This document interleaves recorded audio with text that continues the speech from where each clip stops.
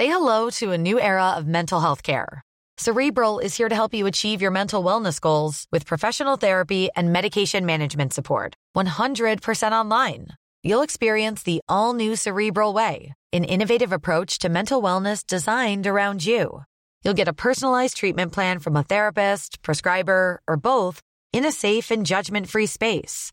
Your Cerebral therapist or prescriber will outline a customized plan with clear milestones along the way, so you can get to feeling your best. With Cerebral, you're not alone in your mental health journey. We're here to empower you to live a fulfilling life. So take that first step towards a brighter future and sign up today at Cerebral.com/podcast and use code ACAST to get 15% off your first month. Offer only valid on monthly plans. Other exclusions may apply. Offer ends July 31st, 2024. See site for details. Hey, I'm Ryan Reynolds. Recently, I asked Mint Mobile's legal team if big wireless companies are allowed to raise prices due to inflation. They said yes. And then when I asked if raising prices technically violates those onerous two-year contracts, they said, "What the f*** are you talking about, you insane Hollywood ass?" So to recap, we're cutting the price of Mint Unlimited from $30 a month to just $15 a month. Give it a try at mintmobile.com/switch. $45 up front for 3 months plus taxes and fees. Promo rate for new customers for limited time. Unlimited more than 40 gigabytes per month. Slows full terms at mintmobile.com. Welcome to the Lord's Podcast with Will Rowe. Well, welcome to the latest Lord's Podcast. Here's a flavour of what's coming up. It's the most easiest thing to say now, but it is. It's so much easier when you're out in the middle. And I wonder why they have a few problems now. The young players have to take responsibility. Yep, that's right. Roy Keane on a cricket podcast, along with Dominic Cork's memories of one of England's most famous victories at Lord's. To discuss all that and much more, I'm very pleased to be joined by cricket journalist Lizzy Ammon and Nick Compton. Welcome along both. How are we doing? Good, Will. Thanks for having me. Nice to be at Lord's again. Yeah, good. Nice to be on the verge of some cricket again. We've not had any for a couple of months, have we? Absolutely, and it's a dark sky coming in here this afternoon. It's not quite the Lords you know during the summer, but it's certainly special. It's still beautiful. Absolutely. Well, first thing I'd like to do in the podcast is say a little hello and thank you to all our Twitter followers who have tweeted in with their questions for you, Nick, under hashtag AskCompo. I think it'd be amiss not to start with obviously talking a little bit about Somerset and your future plans. So we've got a few questions here. From Chloe Sophia, she says, what club will you be joining now you've left Somerset? Kieran says, why did you leave Somerset? Juliet Clancy, are you joining Surrey? Jim Price says, fancy scoring a shed load of runs at Lancashire. Clayton Bierman, do you want your old locker back at Lord's? Tim Murter has tweeted in. Where do you want to sit in the dressing room next year? It's not like him to pipe up after 5 years. I haven't heard from him. And just to finish off, Jan Bartosik says, hi Nick, have you thought about playing domestic cricket outside England now? So I guess answer all those at once. Ready, go. I like the one about scoring a shed load of runs. I'm not sure about Lancashire, but no, look, my options are still open. It's something that I'm going to consider over the coming weeks. I think I've said quite a lot about my recent departure from Somerset, which has been an incredibly tough thing for me to do personally, because it's been a particularly successful time of my career. And you know, as I said in my message and in the press, you know, the depth of gratitude I owe to Somerset and to someone like Brian Rose who brought me down there almost 5 years ago. So no, some very fond memories, but life does move on. And you know, I also said that it was nice to be up near my support and family up in the London region. So, you know, I'll sit down over the next coming weeks and decide where the future is. But the idea of scoring a shed load of runs sounds very good. And, you know, whoever that's for, you know, I'd like to continue to playing cricket and playing it successfully. And who knows where that may lead me. Well, I think one thing we can certainly take away from that is that all the cricket fans want to see you playing cricket. So that's good news. And, yeah, it's still very immediate. So... yeah. We'll see what the future brings. Well, I think it has been a challenging 16 months or so, and I think that in everyone's career it gets to a point where, you know, it is about reassessing and seeing where the next part of my life goes. I'm 31 and still feel I'm in that sort of prime age, if that's the right way of putting it, and you know, hopefully there's a few more runs in the bank. And I think in terms of playing domestic cricket outside of England, I'd love to do that, but I don't think there are too many opportunities, particularly in the larger form of the game, longer form of the game, to do that. But always open to offers. Lovely. And we'll turn our attentions to some other questions that came in, not on your current plans. So Millie Rossiter says, what's the best thing about playing professional cricket? I think for me, it's been the opportunity to travel, to some great countries, the likes of, South Africa. Of course, I was born there, but to go back there and to play and to train, Australia, India. I think India was probably the place that I enjoyed, traveling to the most. That England win that we had was a particular fond memory, and the opportunity to connect with, other cultures that are also, associated with cricket. So I think that for me has been the real highlight of being a professional cricketer. Kells says, what will you miss about Somerset? And then also, who will win the X Factor? What would I miss about Somerset? Well, there's a few. I think there's definitely the pub meals and the walks in the hills on a weekend. I think nothing beats the outdoors and nature and being out there with nature. So I think I will miss that a lot. But I've kept my house down there, and I will be visiting on the odd day off. So that's nice to have. Who will win X Factor? Well, I have to say, rather embarrassingly, I have kept an eye on it this winter. Probably shows how unfruitful my winter's been so far. And I'm going to go for the Italian. I think the Italian's been for me. I can't remember his name. Lizzy, what was his name? I don't know why you're looking at me, Compos. I can see you on 3G then. Andreas Fastini. That's it. Name is. Yeah, he's a funny old chap, and he brings something different. So good luck to him. Well, you heard it here first. Amanda, 17, says, what are your favourite hobbies and what would you like to have been if you weren't a cricketer? That's a nice question. Yeah, my favourite hobbies, I'm particularly into anything creative, really. I would say photography is a particular hobby that I really enjoy, particularly going on these travels. I try and always add it to the cricket bag. And, I think golf is another hobby that I try and do as much of, in the off-season. If I wasn't a cricketer, well, it's something that I am looking at now in terms of post-cricket. I think it's important to have an eye on things after your sporting profession. The media is something that I've enjoyed, and my dad and mum are both in PR. So I think to be a sort of travel TV presenter, to do the odd cooking show or fitness show or something like that around the world, and get to go into different cultures again, would be something that would probably fulfill, the creative aspect in me. Lovely. That kind of answers Alan George's question, which was how soon before a media spot beckons. So maybe imminently. Not too soon. Not too soon. Okay. Haroon Ahmed, what was it like playing with Pakistan's Abdur Rahman? Well, he was very successful in the short stint he had at Somerset. So, from that perspective, I really enjoyed it. I know he came out with a couple of things a couple of months after that and didn't play much cricket for a few months. But you know what? I mean, that aside, he was a great guy to have in the change room. Laid back, which most people would probably understand now. But a fantastic bowler. Take that away as a cricketer. The pace that he bowled, similar to Monty Panesar in many ways. Bowled quick and on the right pitch could turn it at pace. So anyone who can do that is a real asset to any county team or international team. So he was great, and he could also hold the bat as well. And I think everyone, particularly when I was playing, really enjoyed him.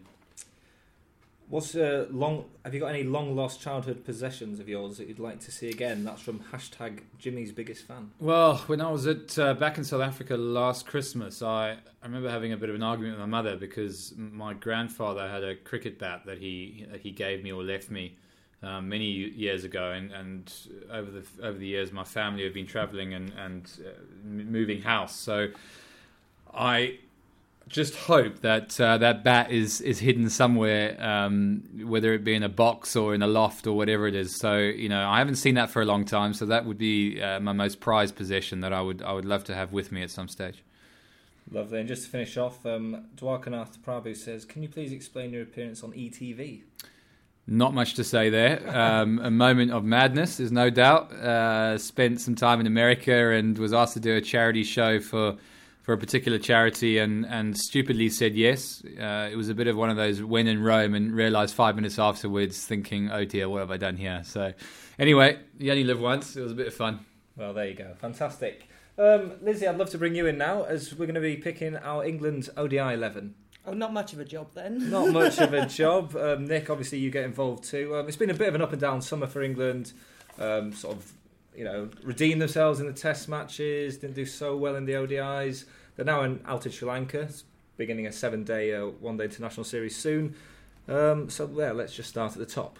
Yeah, I mean, this is a pretty unique winter for England, and they've never really done this before, where they have exclusively one-day cricket in the lead up to a World Cup, and that's why obviously the Ashes were moved and why we've had back-to-back ones. Alistair Cook the other day, we were here for his departure press conference, and said he believes that this is one of England's best chances to win. And whilst you might think I'll have a pint of what he's been drinking, please, he has got a point in that there really is nothing else for them to be distracted by. One-day series is always tacked onto the back of Test series. People are always rested and rotating it. So that's a good opportunity. On the other hand, we're back to the old discussion that we always have about England's ODI squad is, do we even know what our best 11 were? Not very far away from the World Cup, and we're at square one. Well, I don't think they're any closer to knowing what their best 11 is than they were 3 years ago. We're here today, news from Sri Lanka that the warm-up game tomorrow, we're recording on Thursday, so that's Friday, Alistair Cook will open with Moeen Ali, with Ian Bell at 3, and no Alex Hales in the warm-up game, which is interesting. It's a really difficult one to pick. Whichever way you cut it, I don't think Alistair Cook gets in the side. He hasn't scored a century for 18 months. He's just not in form. He's just not in the right place. Let's leave the captaincy aside for one moment. So for me, we'd open with Hales. Yeah, Hales at 1. And Bell at 2. I can't believe I'm going to do this because this is going to come back and bite me. No, you've got to pick really it. Have a go, Liz. Moeen at 3. Moeen at 3, yeah. Probably Root at 4. I see you're reading off the list of the ODI squad I've given you that's gone out. You can pick players that aren't on that list. Oh, well, can I? Yeah, of course. Oh, in which case that's a totally different ball game because I'd have Jason Roy somewhere, I think. Well, you can put Roy up there somewhere. I'd have Hales and Roy probably opening. Okay, we'll put Bell/Roy. Yeah. I want Ravi in there. Yeah. I want Ravi in there. We'll put him at 5. Because he's Ravi and you can't not have Ravi. Yeah. I want to see James Taylor in the side because I think the bloke has done... What more can he do? He's done so much. He's done, his stats just stack up. And I fear he's going to be the one who gets perpetually left out in this series. And can I ask, are we looking at an England side, particularly for Sri Lanka? Are we looking at with an eye on the World Cup? Yeah, that's because they're very different. So you'd have a very different balance to the side, wouldn't you, for Sri Lanka as you would for Perth? Is that how they're viewing it? Are they? Is this? Do you well, think that they've got an eye on the? That's an interesting question, isn't it? Is whether in Sri Lanka they want to win the matches, or whether they want to try and work out what their best 11 for Australia is. You'd think that actually winning some matches is pretty important for confidence matters, but you will pick a different side in Sri Lanka to who you will pick. And obviously Anderson and Broad come back into the squad. If you're picking your best 11, you've got Anderson and Broad in there without any doubt whatsoever. And then it's a case of who you fit in round them. Josh Butler, obviously, is in ink, isn't he? Yeah, Butler in at 7. I think I've missed out Owen Morgan. Oh, I can't do this. Well, it's too hard. Sorry. Well, I mean, look, we're picking a team which is obviously one which you'd play in Sri Lanka, but obviously with an eye to the World Cup. So it's, if you had to pick your strongest England ODI side, who would it be? For a World Cup in Australia, you want 3 seamers and a spinner.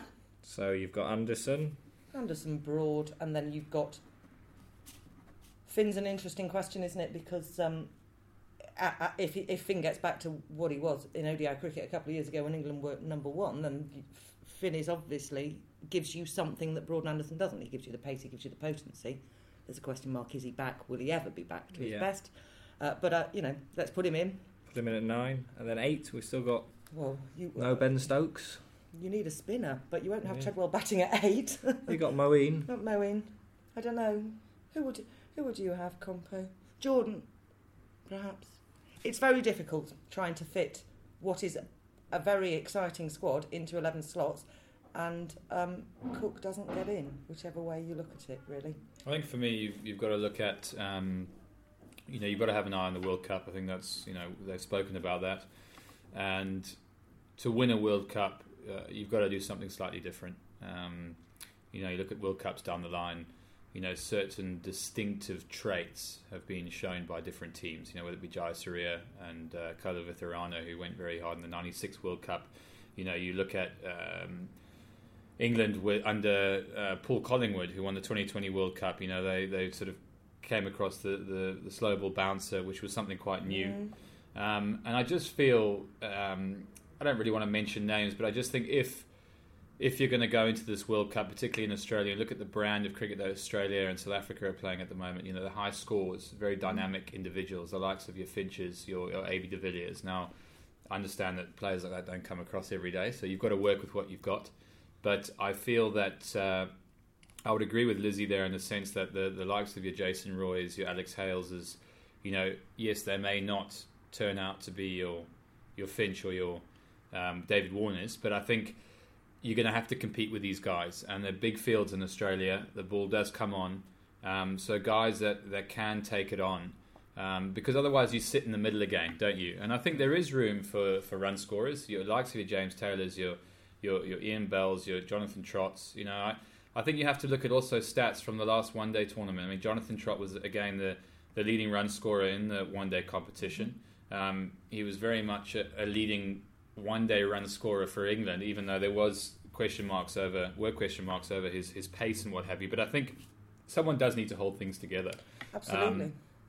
I think for me, it's important to identify who that guy is going to be. I'm not saying it's Jonathan Trott at all, but I'm just saying that I think there has to be more explosive players in there. I think the likes of your Butlers. I think Ravi Bopara, particularly in Sri Lanka, does a good job with ball and bat. But for me, I'd go a little bit sideways, and I'd almost make, you know, Collingwood my captain in many ways for the one-day stuff. You know, he did exceptionally well, averaged over 50 in the one-day competition just gone, won the trophy with Durham, has won a World Cup with England, is in good fettle at the moment. And if you look at down the list, you know, there's some experience, but there's not some real experience. You know what I mean? And I think Collingwood would provide that. And you know, so I think if you're going in with we want to win the World Cup, if you're trying to look at it as a way of building for the future and stuff, well, then it's a different conversation. But I think if you want to win the World Cup, the likes of Stephen Finn are going to be important because they bring something different, particularly in Australia. You need pace and bounce. He brings the ball back in.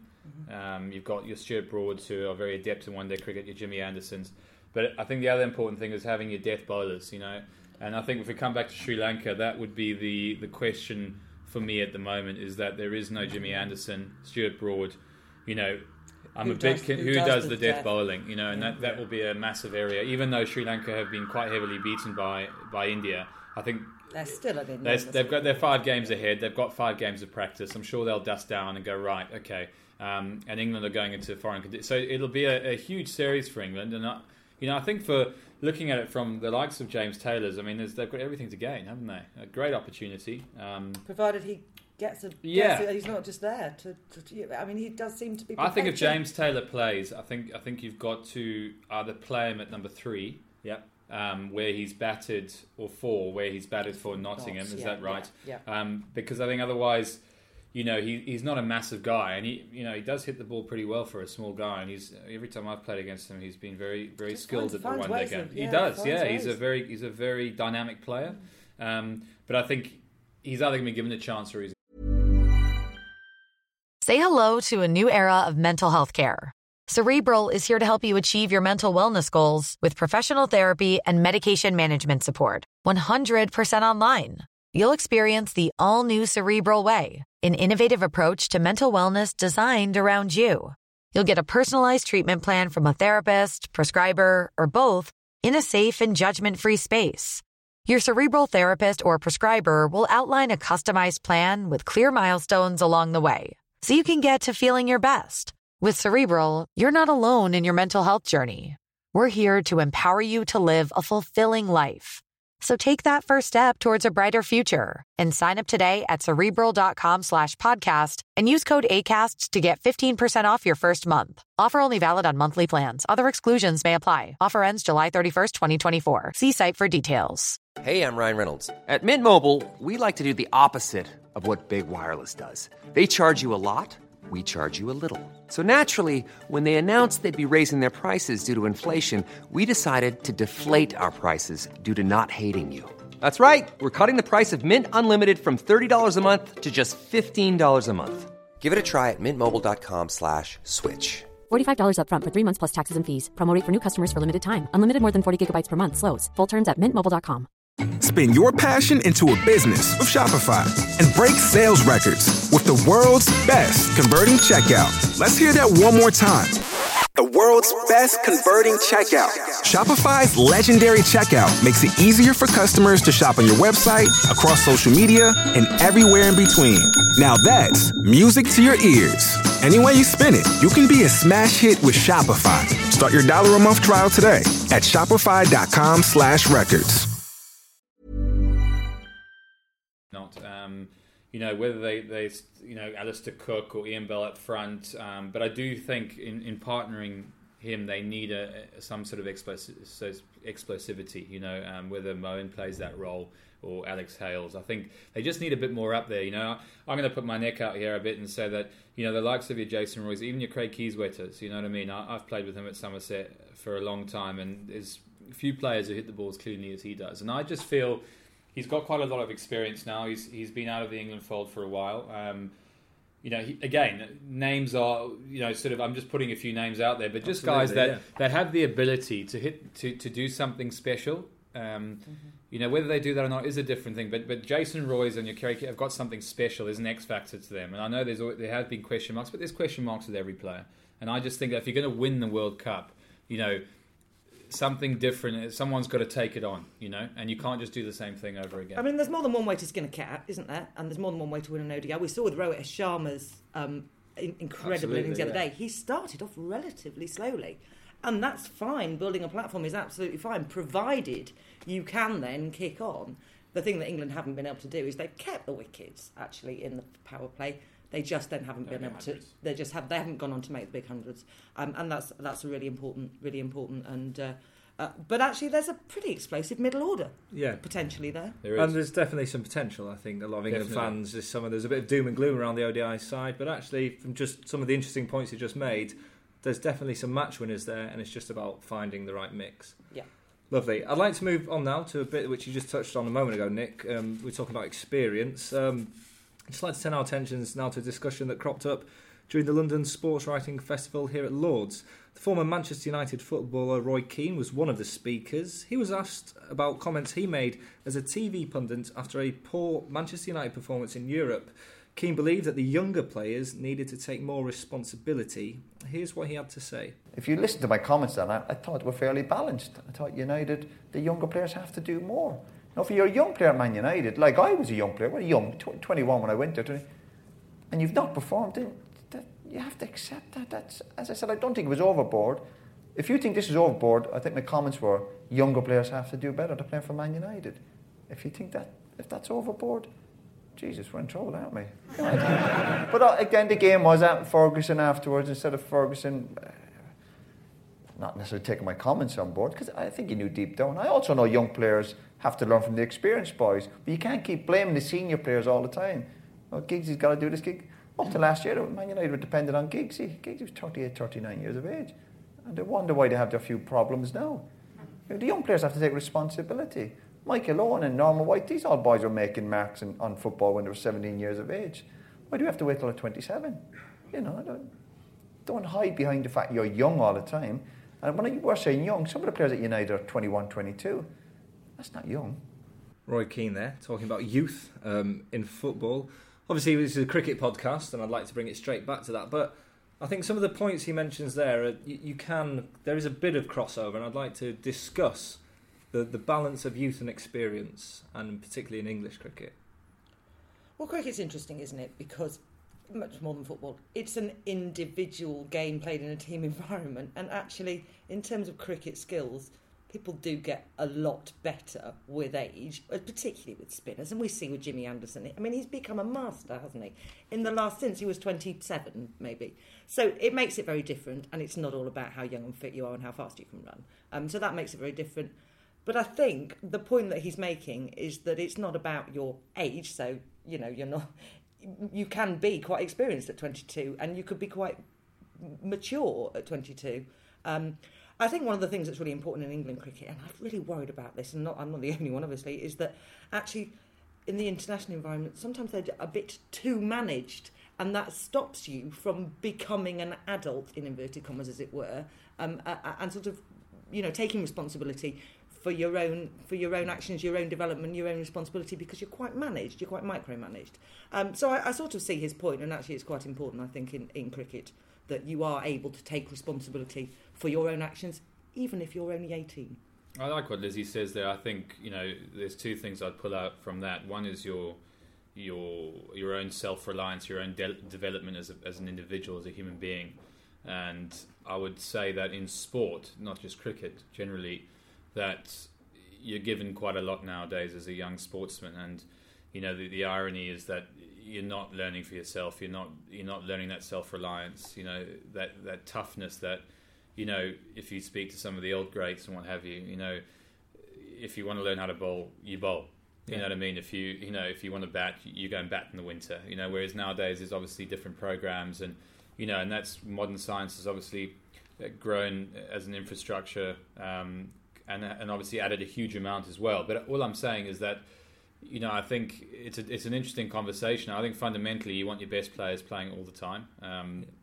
If they're 21 or 31 or not bringing up my own age, but I think just looking from my own career, I think there's definitely room for holding players back at times, so that when they come in, instead of coming in for a couple of games and then going out, it's come in and stay in, and that's a lot to do with your own personal development as both a player. Are you good enough when you come in, and that's down to your skill development. And I think that it's always nice to have a balance of youth and experience, but fundamentally it's about having the best team. I mean, if you want to win and you're in a professional environment where where performances are important, you play your most skilled individuals, your best players. I think if someone is 21, 22 and played 50 games, well, I suppose from a cricket point of view, they are quite experienced, but from a life perspective, they may be less experienced. So there is that balance. But nowadays, things are getting younger and younger. People are being exposed to more. And you do expect some of your younger players now, if looking at the quote, I think that Ian Bell, Alistair Cook said about some of the other players standing up. They might be 26 or 27, but actually in cricketing terms, international terms, they're still relatively inexperienced. So, I can speak from relative experience that it does take time to come into a new environment, whether you've played 150 matches for your county. When you put that England shirt on, it is a new feeling. It's a new surroundings. There's things that you have to absorb. I mean, if I looked at how well I played after 15 or 20 first class matches compared to how I feel now in the first class, it's very, very different. So, I don't know if I've answered the question there, but I think that it's an interesting answer. It's somewhere between maturity, experience, and age, and it's a kind of a combination of all. And they're not always interlinked. Well, you get your players like your Ricky Pontings and your Michael Clarks, who are and your AB de Villiers, who are outstanding from the age of 21 through to whenever they retire. They've always been good. But that's not the norm. There's very few of those, aren't there? No, and then there are others who really are late bloomers. I mean, look at Ricky Clark. Andrew Strauss. They're late bloomers, and we've got to allow. And actually, one of the great things about cricket is that there is room for you to play and be older, and it's not age is not actually so much of a big factor. And I think that's one of the things I love about the sport. Agree. History and Cricket with the Lords podcast. Now in 2000, Lords witnessed one of the most dramatic test matches held at the ground. Fittingly, it was the 100th test match, with England hosting the West Indies. The game was over within 3 days, but it was no one-sided affair. England, having bowled the Windies out for just 54 in their second innings, was set 188 to win, but Courtney Walsh had other ideas. Having been 91 for 1, England slipped to 140 for 6, thanks mainly to some fine bowling from Walsh, and at that moment it looked like the momentum was going the West Indies' way. But then Dominic Cork stepped forward to play one of the most nail-biting innings of his career. But for some reason, even when Craig White got out, I had my pads on, and I just thought, well, it's down to you now. And it's the most easiest thing to say now, but it is. It's so much easier when you're out in the middle. 6 wickets down, you're in trouble. Big trouble against probably one of the best teams in the world at the time, bowling-wise, not batting-wise. So I just thought, you've got to play your game, and thought, be positive, be confident. Crowd, you can see it's a packed house. It's only day 3. Well, that's how it was. And again, you get away with a few. Even now, how did I get away with that? That's over mid-off. And it just, I'm willing it to get to the boundary. I'm even pushing it now, it doesn't. So you run as hard as you can. You eventually run 4. Nick Knight at the other end, scampering along. Still need 26 to win. short ball. I think I premeditated that, and it went straight out of the ground. 6, I remember, just over towards the grandstand. John Hampshire, the umpire. Even then, you don't see what's going on around, but you know that you can create history here, and you can win a Test match. People didn't really fancy me as a batsman, and you're one shot away. And even now, you're thinking, is it going to happen? You've got Darren Gough at the other end saying to me, just to think how famous we'll be if we win this Test match. He's not worrying about anything else. And you need one run. What do? Do you look to just try and scamper? I just got the ball and thought, there we go. And even now, hairs on the back of your neck, seeing the guys, jumping on the balcony. It's so much easier out there. A day that I'll remember for a long, long time, not just personally, but the fact that I was recalled to the side. The side had worked really hard, and Darren Gough will always, the comment will always stick in my mind. But great occasion, the 100th Test match at Lords, and England beat the West Indies. Dominic Cork there, recalling that famous match. In fact, we had him watching some footage, which is what he's referring to during that, and you can hear even just there that it's getting him going again, just watching those special moments. I mean, can you remember that game, I take it? I do remember that game. I wasn't here, but I do remember it, yeah, absolutely incredible. And Nick? Yeah, I remember it well. I mean, Dominic was always a larger-than-life sort of character, even in his older days, more senior days playing at Hampshire. He was a good competitor, to say the least, really. But type of a scenario that he must have revelled in, and it was. I remember, it was one of those great situations. Watching England win like that, against the Walsh and Ambroses was fantastic. So I do remember it well. Absolutely, and one of the things that we've been doing this year, because it's the bicentenary of the Lord's Ground, has been sort of looking back with a bit of nostalgia at some of the amazing performances here. Gooch's 3-3-3, India winning that NatWest match in 2002. I'd like to put the question to the both of you. Have you got a particular memory or game at Lords that kind of sticks out in your mind? In terms of one I was at and witnessed live, the 4th ODI against Australia in 2009, there was a spell of bowling from Brett Lee that was just phenomenal. I mean, the speed and the potency. I think he took 5 for 50 or 5 for 49 or something, blew us away, and Australia obviously won easily, because they always do. It was just a phenomenal piece of bowling, and Brett Lee at his absolute finest. And Nick? I'd have to say I 12th man for England, which was a really big occasion for me, and I remember Andrew Flintoff at the time was sort of playing his last couple of games or what have you, and I think he got 5 wickets and sort of knelt down on the pitch like he did and got all the players to run around him. But I was 12th man, and I think to run out with the drinks during that occasion was massive for me, and something that I remember running on, and Peter Siddle was at the top of his mark, and obviously in the first game of the series, I think England had got criticised for the time-wasting tactics of 12th man, and so I came on, and there were a few interesting verbals passed my way as I ran on, and sort of said, it's nothing to do with me. I'm just following orders. But I remember that, and that was a great opportunity not to watch it, but to be a fan, but also to be in the change room and have my first real taste of being an England cricketer. And I think that's really egged me on to go the full distance myself. Yeah, some lovely memories of the great old ground here. To finish off the podcast, I'd love to do the bicentenary podcast quiz. There's not much skill involved in this. Lizzy, you've played before. So haven't I lost? So you're at a slight advantage. Yeah. But you've had the experience. Nick, it's purely guessing people's ages. So I'm going to give you a cricketer and a non-cricketer, and you have to tell me who is older to score the point. Okay. That's it. Nick, you can go first. We'll wait for that siren to go past. Who is older, Matt Pryor or Kim Kardashian? I'm going to go with Matt Pryor.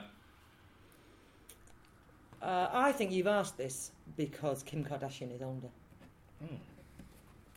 Kim Kardashian is older. Come on. Yeah.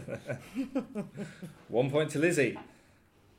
Next question. Lizzy, who is older, Nick Compton or pop star Ollie Murs? Nick. I think I'm older than him, yes. Yep, you're both correct by a year. So there we go. 2-1. Nick, who's older, Mark Ramprakash or chef Jamie Oliver? I'm useless at this game. I've got no idea. I'm going to go with... I'm going to go Jamie Oliver. I think you're right, Jamie Oliver, yeah. You're both wrong. Oh. Sorry, yeah. Ramps is 6 years older than him. Oh, wow. So there we go. Sorry, yeah. Jamie. Lizzy, Jacques Callis or Benedict Cumberbatch?